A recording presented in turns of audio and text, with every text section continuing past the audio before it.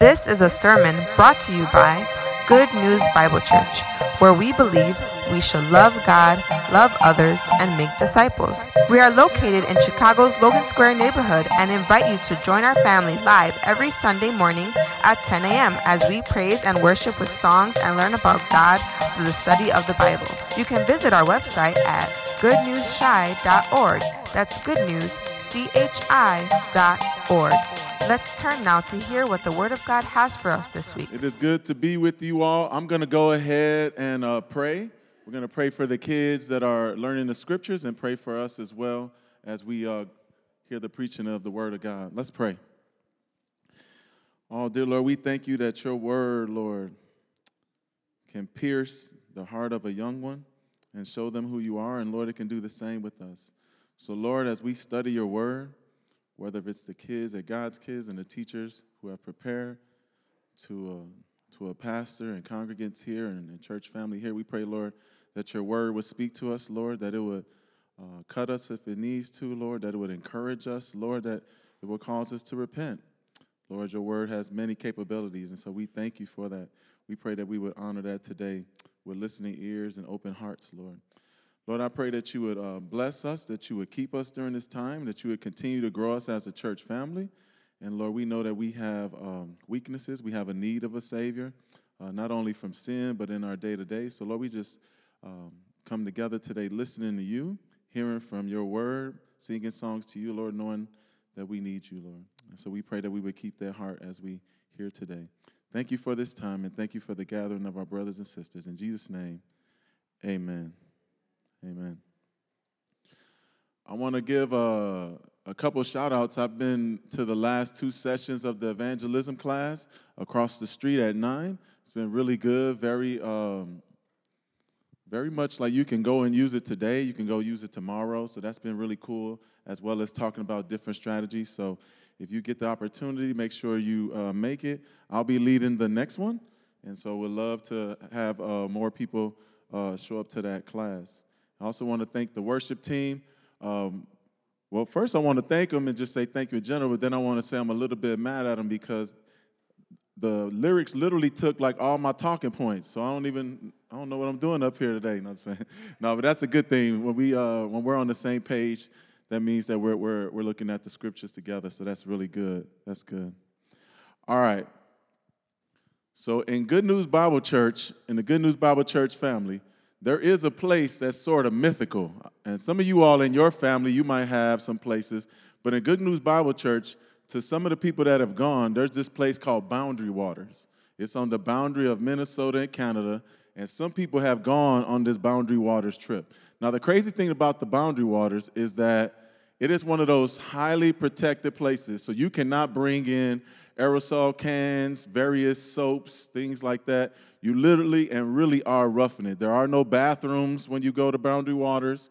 There was a former member called Nathan Strand who would take city folk up there. And one of the famous things about Boundary Waters is the throne. It wasn't a real throne. The bathroom was literally like this empty hole sitting on something in the middle of the woods, right? So it was very, very different. It became like a tradition. You hear stories of people swimming. You hear people talk about the different animals they got to see. One time, I think they took like only men, and I think the majority of them were Puerto Ricans. So it was like reports of Puerto Ricans in the wild. And this is what I heard from the Minnesota News. One of the things over there, too, is you have to swim and get in the water because there's no bathing facilities there. You really have to just kind of rough it. And it almost feels like in our world today with all the technology, like a place that's mythical and not real, but it really is.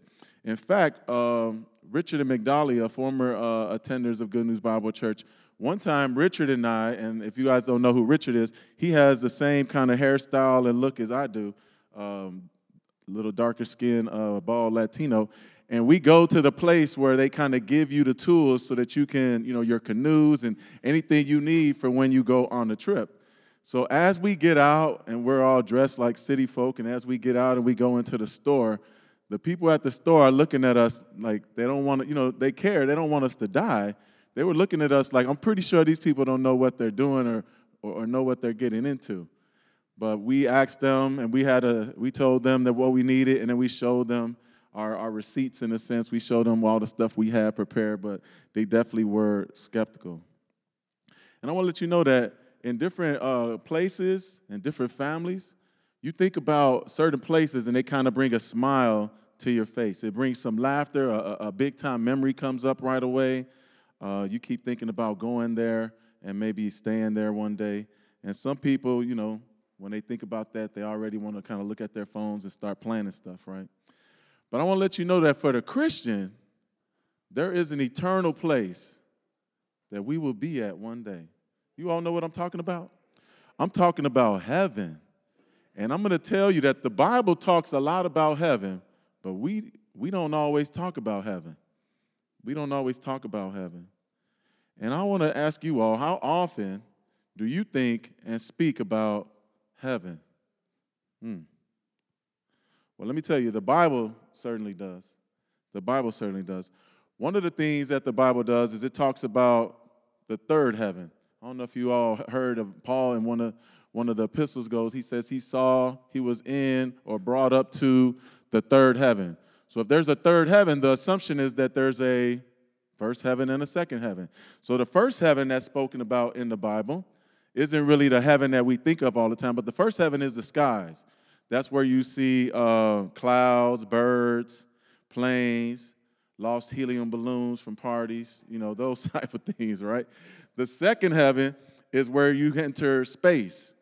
The moon, the sun, the stars, the planets, some satellites are hanging out up there, right? So that's space. And then the third heaven is considered the dwelling place of God. Heaven is where God is. And the Bible mentions heaven over 600 times, and in over 75% of the books of the Bible speak about heaven. So we should be hearing a lot more sermons about heaven, right? It talks about being a city filled with brilliant and costly stones. We hear about 12 gates, 12 foundations. These are some generalities and specifics that are about heaven.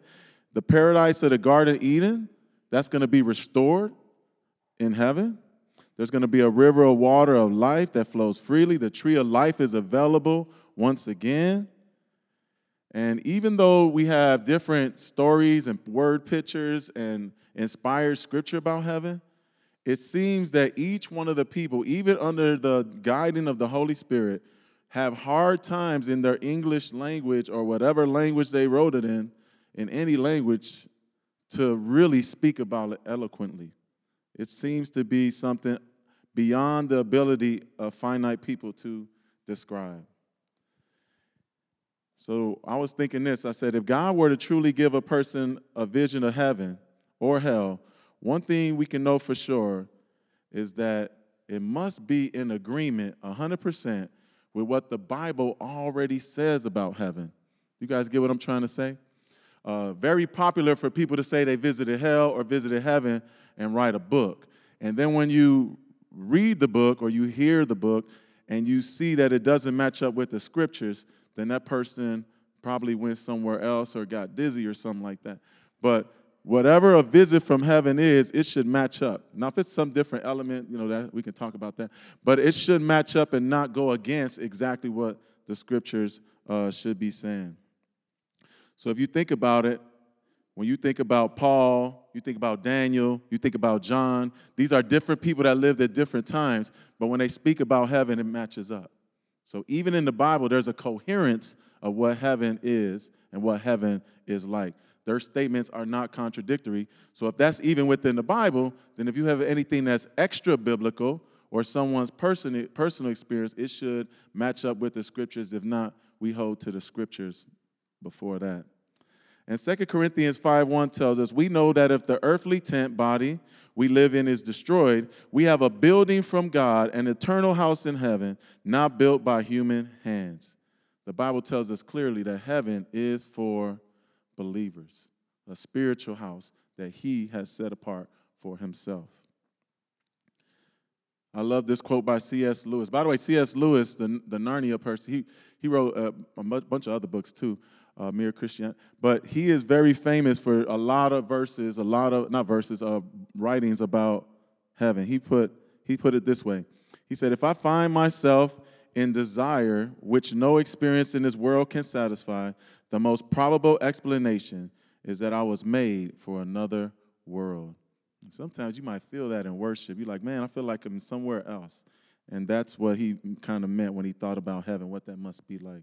So today we're going to read a prophecy from Daniel and see how it speaks about an everlasting throne that we know Jesus in his birth fulfills.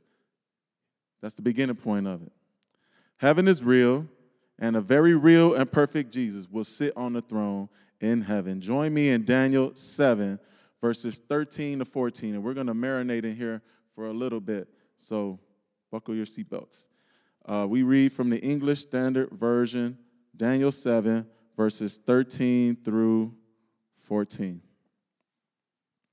It reads, I saw in the night visions, and behold, with the clouds of heaven there came one like a son of man. And he came to the Ancient of Days and was presented before him. And to him was given dominion and glory and kingdom, that all peoples, nations, and languages should serve him. His dominion is an everlasting dominion, which shall not pass, and his kingdom one that shall not be destroyed. Does everyone here know who Daniel is? Let me tell you a little bit about Daniel. Daniel's a pretty amazing character, by the way, a real person in the scripture. So Daniel and his three countrymen, you all know their names, right? Because of the Veggie Tales made it kind of super famous for everyone. So they were chosen from Judea, and then they were given new names under the rule. Daniel's first sign of faithfulness to God was when he and his three friends, they rejected the rich food because it defiled their religious beliefs from the king's table, and they deemed it a defilement, and so what they did is they ate vegetables. So these are the Christians that you know that eat at Whole Foods and vegetarians and things like that, and don't have a piece of meat next to the meal, okay? So that's what Daniel was kind of like. Y'all was supposed to laugh at that, but I guess y'all serious about Whole Foods. Can't attack Whole Foods in this church, okay? So Nebuchadnezzar's son, that was the person in rule, Belshazzar, when he became the new king, and during the banquet, he ordered the gold and silver goblets that they kind of took from the people of God, and he used them to have this meal. And when he had this meal, this is when we saw a hand writing on the wall. And I don't know if you all have, when you teach God's kids or any small group Bible studies with little kids, they always have that visual, and it looks pretty creepy. It's just this hand kind of writing on the wall, and it always, I don't know, it sounds like a scary movie. But the astrologers of Nebuchadnezzar's son, Belteshazzar, they couldn't figure it out. But Daniel is the one that figures it out, and he tells them what it's going to be. And he gets a reward for this, and he's promoted by King Belshazzar to the third highest position in the whole Babylonian kingdom. So it's just an amazing story. He's kind of like taking over. Daniel's kind of like in charge. And the really neat thing about what Daniel said when he interpreted what the writing on the wall meant is that it was precise and it came exactly the way he said it. The reason why I say that is because a lot of times when we hear prophecies, they're very vague and you don't really understand how they're fulfilled. It's just so vague that it could have happened, it couldn't have happened. But we see here Daniel says something is going to happen, and then it actually does happen shortly after. So Daniel excelled. Others were jealous of him. They attacked his religion. They attacked his religious practices. We all know about Daniel and the lion's den. And Daniel was also very prophetic. In the beginning, we all understand Daniel, but most people, when we study Daniel, we stop at a certain chapter because it becomes very prophetic and a little bit more to understand. So let's look at this prophecy that he makes now. So in Daniel 7, what he's doing is he is seeing a vision. And in this vision, he is seeing 4 world empires. These things are characterized as 4 beasts. By the way, the 4th one is considered what is called the Roman Empire, which that's what Jesus kind of comes into. And then the Roman Empire is also seen as a type of an empire that had a huge percentage of the world's population under its rule. So if you even think about, future, what could happen, we're thinking of an empire that in a sense has a rule over most of the people in the world.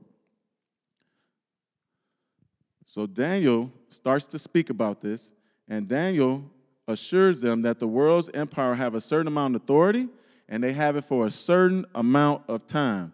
But he lets them know that these empires or these beasts will eventually pass away. They will go away. It even writes in Daniel 7:18, it says, the holy people of the Most High will receive the kingdom and will possess it forever, yes, forever and ever. So he says, after these kingdoms, or these kingdoms of the world are gone, the people of God will possess it all, in a sense. So he's speaking about the forever kingdom. Some of y'all rubbing your head and stuff. I know when we get to prophecy, it gets a little wild, but stick with me. We'll land the plane. So Daniel, when he sees the four beasts, which represent four empires, he's very troubled by it. And he wonders what it means until an angel explains it to him. And that's what's cool, is an angel actually explains it to him from verses 15 to 27. But even then, and in his interpretation, it causes Daniel distress. Daniel even writes, I, Daniel, was deeply troubled by my thoughts, and my face turned pale, but I kept the matter to myself. Towards the end of this prophecy, we see that all of the beasts are defeated, and now the prophecy resumes. This is what we're going to be studying today. So these four empires have been defeated. So if the four empires are defeated, if mankind's rule is defeated, then we know that this is about to be the time of the true king. So verse 13, Daniel begins to prophesy, and the person he's prophesying about is Jesus. So you think about it in here. Let me read verse 13 again. Verse 13 says, I saw in the night visions, and behold, with the clouds of heaven, there came one like a son of man, and he came to the Ancient of Days and was presented before him. So if you think about it, you have two people here. You have the Ancient of Days, and you have the one that came before him, or the one that came to him, the Son of Man. Ancient of Days or Son of Man. So this Ancient of Days is going to give the Son of Man something or have the authority to. So the Ancient of Days is representative of God the Father. And the Son of Man is Jesus. That's how we know Daniel is speaking and prophesying about Jesus. Jesus is the Son of Man, and God the Father is the Ancient of Days. And what does Daniel see? First it says he sees a cloud come like the Son of Man, like a person. It comes like a son of man. Right now he's not given a title. He's like, it looks like a son of man. So you're going to see this person come, and they look like a son of man. And if your bells are ringing, you're saying, oh, that sounds like Jesus, that's exactly what should be happening. And this title of Son of Man is a designation that Jesus often used for himself. In fact, in the Bible, he calls himself Son of Man over 80 times. So he calls himself the Son of Man, and he does a lot of that in the Gospels. And it says that this Son of Man will receive all dominion previously held by the beast. So if you think about these governments and how they rule, this Son of Man would have all the rule. But the difference here is these four government types, or these four kingdoms, these empires, they all ended. But this rule from the Son of Man will be forever, an everlasting throne. It will not end. That's the big one.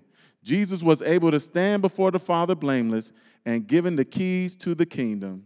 Jesus is worthy to have the everlasting throne.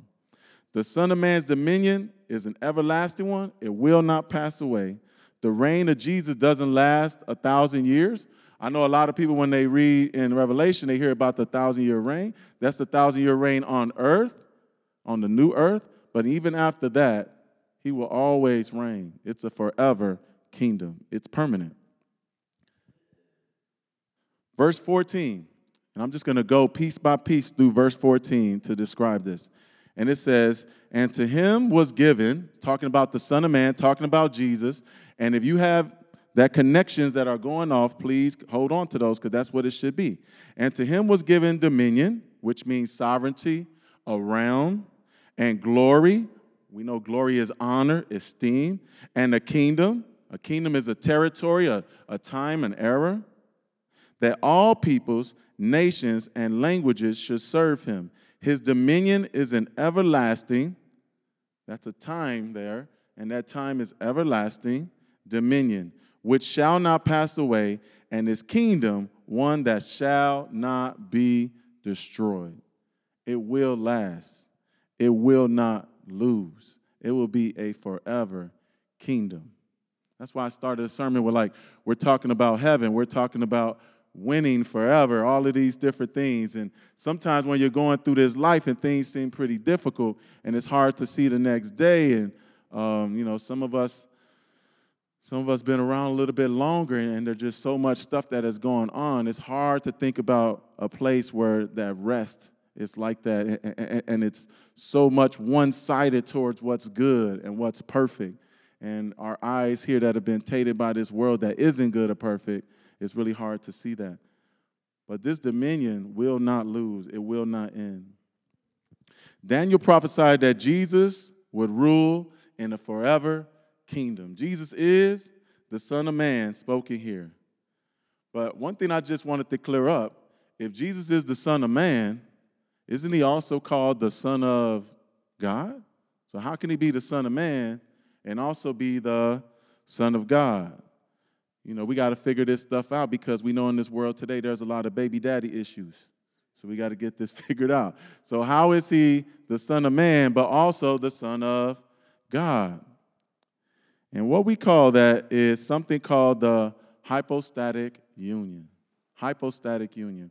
What this means is that Jesus is indeed the Son of God, and one of the many aspects and relationships that are shown and expressed in the scriptures are often familial, right? So the Father God, in a sense, acts and is the Father of Jesus. And then we also know that Jesus was born of a woman, born of a person, born of a human.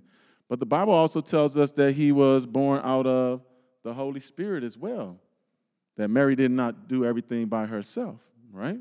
That's in Matthew 1:20. So Jesus was the Son of Man in the sense that he was born in the line of David, but then Jesus is also the Son of David in that way as well. But then Jesus is also the Son of God because he is God in the Trinity. Isn't that amazing? So what we call that is that hypostatic union. So Jesus is 100% God and 100% man or person, and those two things together do not mix in any way, but are connected. And we call that the hypostatic union. So he is the Son of God, and he is indeed the Son of Man. And what does the Son of Man speak to? The Son of Man speaks to Jesus having humanity. Jesus having the humility in the sense of being the Son of God and taking on human flesh. Notice he didn't take off something, he put on something. That's one of the key elements of the hypostatic union. He didn't take away his God, being God, he added on human flesh. So he takes this on.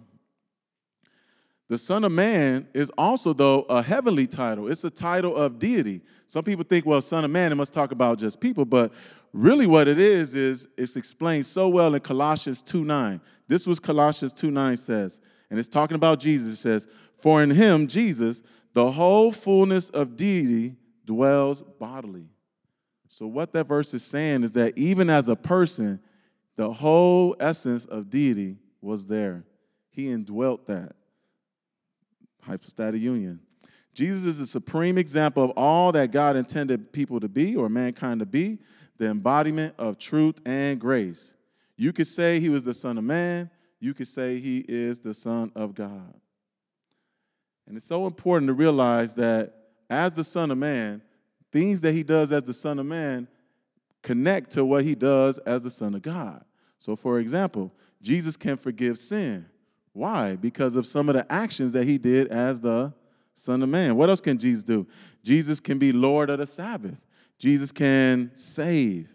He can rise or raise people from the dead. He can rise from the dead, and he can execute judgment. You see, this everlasting throne has so much to do with Jesus being the Son of Man and his work here in the flesh, and Jesus being the Son of God. Join me in Luke 1, verses 30 through 34, where we're going to continue to see this fulfillment of what Daniel spoke about. So now we see this thousands thousands of years later. Well, actually, I don't know how much time later, but we see this later on in Luke.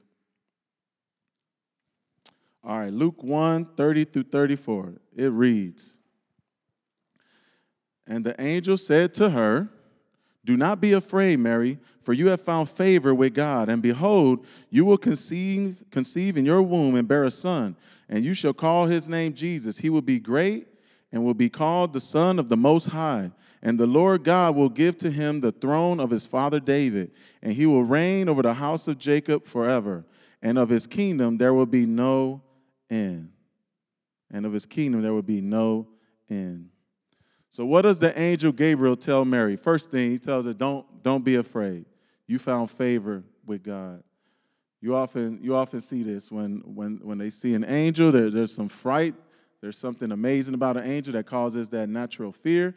And right away says, don't be afraid. You found favor in God.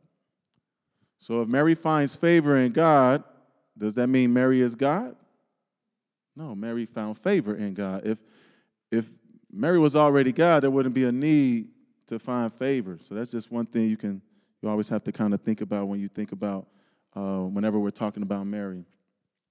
And then here's something else in our culture now that we need to clear up sometimes. Not trying to take shots, but it says, "Mary, you are going to have a baby." This is humanity. You know, a woman has a baby, and it's going to be a boy. This angel tells her that. Never thought you would have to teach that in church, but it said this woman will have a baby. If you don't know what I'm talking about, that's okay. Next one. The baby will be a boy to be named Jesus. The baby's born, and notice that the scripture says, as the baby's born, you can call that baby a boy or a girl. And so that's what happens with Jesus. Then it says, he will be called the Son of the Highest. Jesus would be the son of Mary, but not only her son, he would also be known as the Son of God, a.k.a. the Most High God. So you think about this, we see even here in what Gabriel says to Mary, the idea of the hypostatic again. Jesus takes on human nature. We don't understand how that works or how it's done, but we believe it to be true. And he was born as a baby. And some people think about what would, 8-month Jesus look like? Did he not cry? Did he always, make sure the diaper was on right before he used the bathroom? Like there's all these questions about all of those things, but we do know that he took on flesh. And then the throne of his father David, he will be the Messiah prophesied to David. So you think about, he comes from the line of David. He will rule in the idea, the focus of David. David was seen as the greatest king of that time and had the right to rule over Israel and definitely was the most godly out of the ones we've seen. And Jesus comes in that line and will be the forever king. So how does what Luke just wrote about connect to Daniel? Let's look at some of those connections. Well, it tells us that Jesus came from heaven and came like a son of man. Remember, Daniel says he saw something coming like the Son of Man? Well, we know that Jesus actually comes and is the Son of Man. He looked like a person. He looked like a person. He acted like a person because he indeed was a person. He was a human. What else? It says that Jesus can stand before the Ancient of Days. How is Jesus able to stand before the Ancient of Days? Remember, he's as a man now. Was because Jesus did not sin.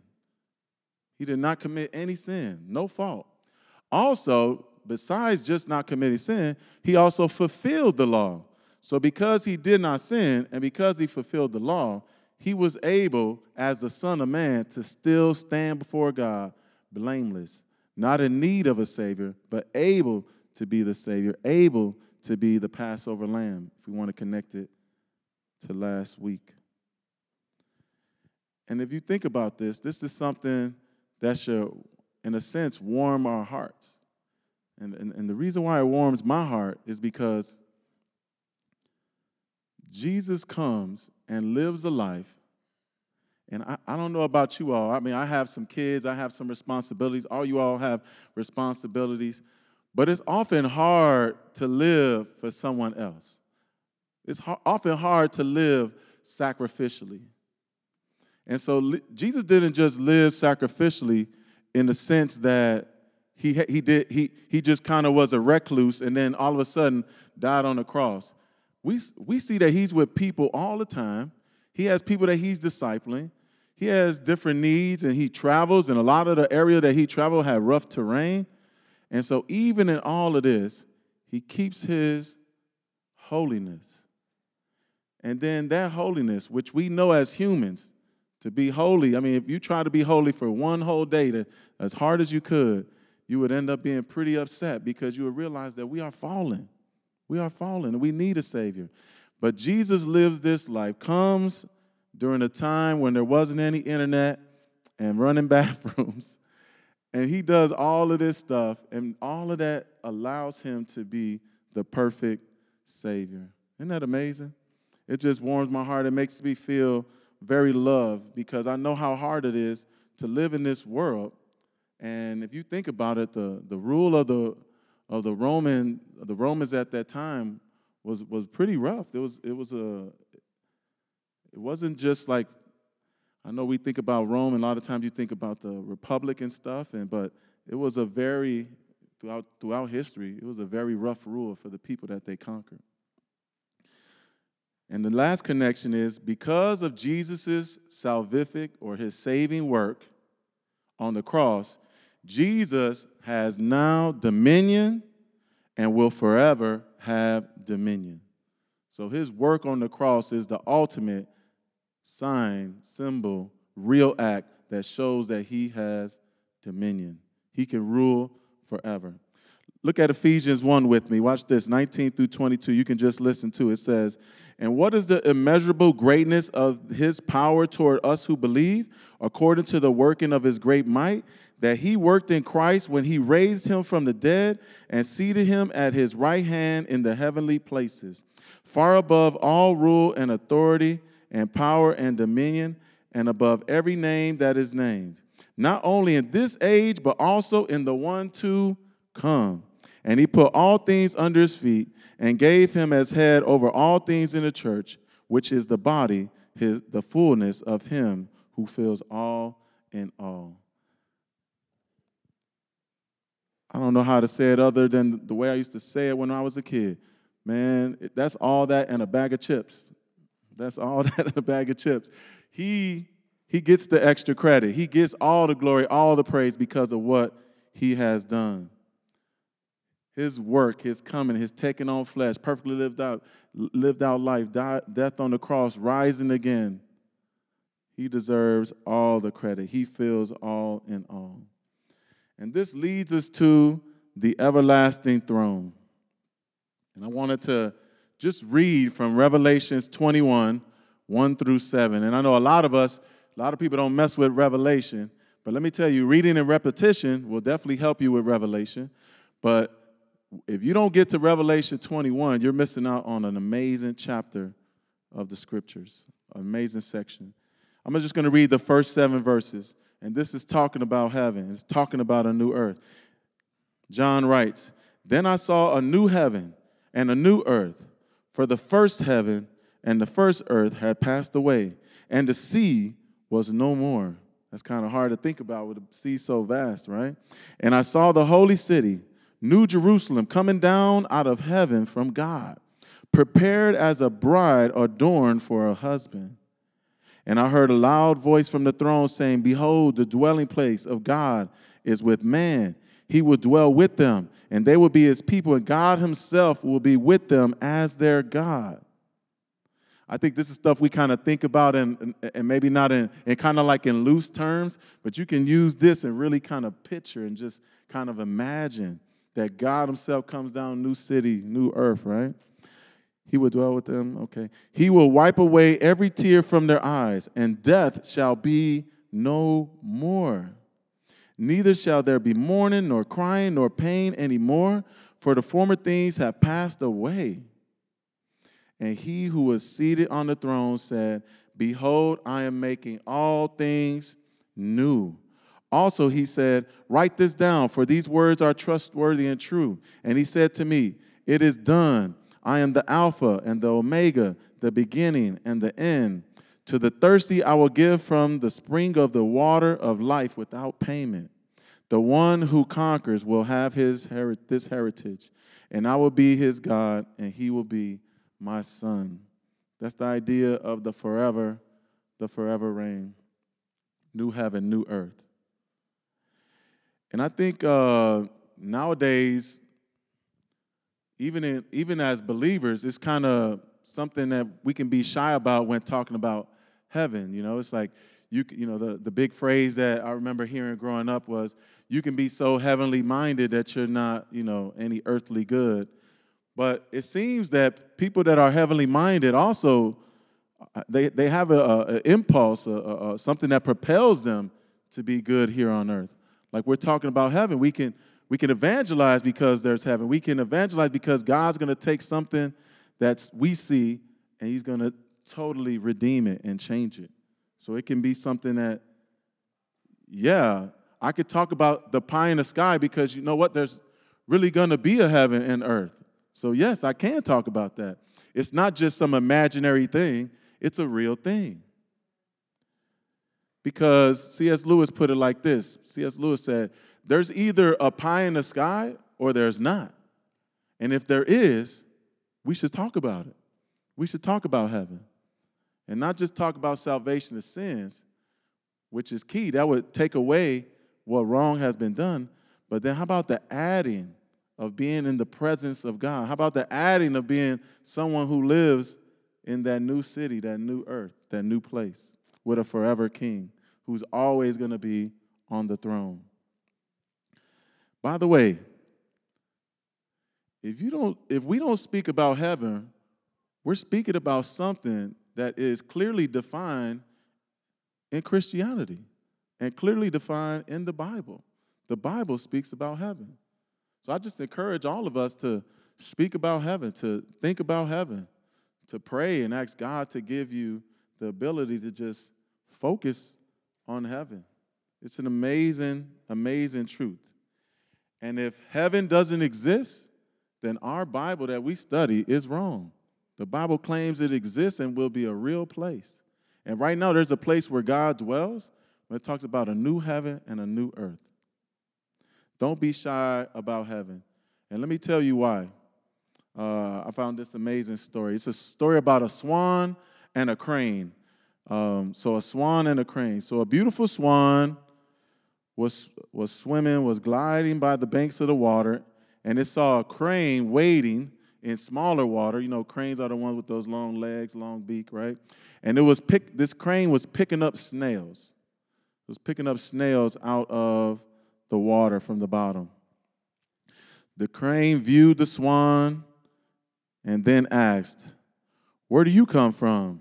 And you know, swans are super beautiful and pretty. And the swan says, I come from heaven, replied the swan. And the crane goes, and where is heaven? Heaven, said the swan. Heaven? You never heard of heaven? And the beautiful bird went on to describe the eternal city, the streets of gold, the pearls, the stones, the gates, the river of life, how pure it was. In elegant terms told this crane all about heaven, how amazing it is. After it was done, the crane says, "That sounds amazing, but are there any snails there?" And the swan says, "Snails? Of course not. There's no need for anything. There's no snails there." Then the crane says, "Well, you can have heaven. I want snails." And that's what we're living with. We're living with people who have believed and have been tricked so much in thinking that they have this so-called heaven on earth. What really is, I'm in charge of what I want to do whenever I want to do it. And they believe and they have these snails of the world, and they need to be shown that there's pride there, that there's sin there, that there's a need for them to see a Savior who promises so much more than the snails of this world. I don't know about you all. I think about like these great moments in my life, and then if I really, really thought hard, I could think about, usually after some of these great moments, for some reason I got into some big argument the next day. You come off a big high and something just happens and you sometimes sink. Or sometimes you're like really, really down and someone does something to brighten up your day. But then if you think about the truth of what's been affected you, you can get down again. Oh, I dream of a place where I will forever be up. And then I don't have to wait for the downfall after this thing happens. I want to be in a place where for years and years, as I've done funerals and seen people die and knew that some of these people were going to heaven and felt better for them. And I want to be there to that spot where I will be better as well. New body, new earth. This fable has a huge truth that a lot of us take for granted for the amazing blessings we have here on earth, and we trade those, and almost sometimes in our evangelism give people the opportunity to have all of those things and just kind of add on God, where when you add on God, or when God adds you on, you receive a real home, a real place, not just now, because he does come in and abide with us, but in the future, and that future forever. Amen. Revelations 22:20-21. I will end with this. It reads, "He who testifies to these things says, 'Surely I am coming soon. Amen. Come, Lord Jesus. The grace of the Lord Jesus be with you all.'" That's the ending of the scriptures. Let me read that again. It says, "He who testifies to these things." John is saying the things that I've talked about in regards to heaven and the end. Says, "Surely I am coming soon. Amen. Come, Lord Jesus. The grace of the Lord Jesus be with you all." Think about heaven. Think about heaven, everyone. A lot of people start thinking about heaven when whatever society deems, now you're old now, you start thinking about heaven. But I want to let you all know that there is a better place and that the believer will be there. And it isn't necessarily a better place because of its location or what neighborhood it's in, but it is a better place because God is the forever king there, sitting on his everlasting throne. Let's pray. Dear Lord, we thank you for heaven. We thank you for the opportunity to even consider it our dwelling place, Lord. We thank you for the work that you have done on the behalf of the believer to be saved, to be placed in a place, Lord, that we can't even fathom. So, Lord, we thank you for that. We praise you for that. Lord, we pray that you would give us a glimpse of what it means to live a lifestyle that considers heaven to be absolutely real and true. And, Lord, we pray, Lord, that we would be like you, who spoke about heaven often, who spoke about the opportunities that you were going to provide through your death on the cross and through your perfect life for a people to be saved, Lord, a people to be saved forever in heaven. Lord, we praise you for the things that we will see. In Jesus' name, amen. This has been a presentation of Good News Bible Church, where we equip people to love God, love others, and make disciples. To help support our mission, please visit our online giving portal through our website at www.goodnewsshy.org.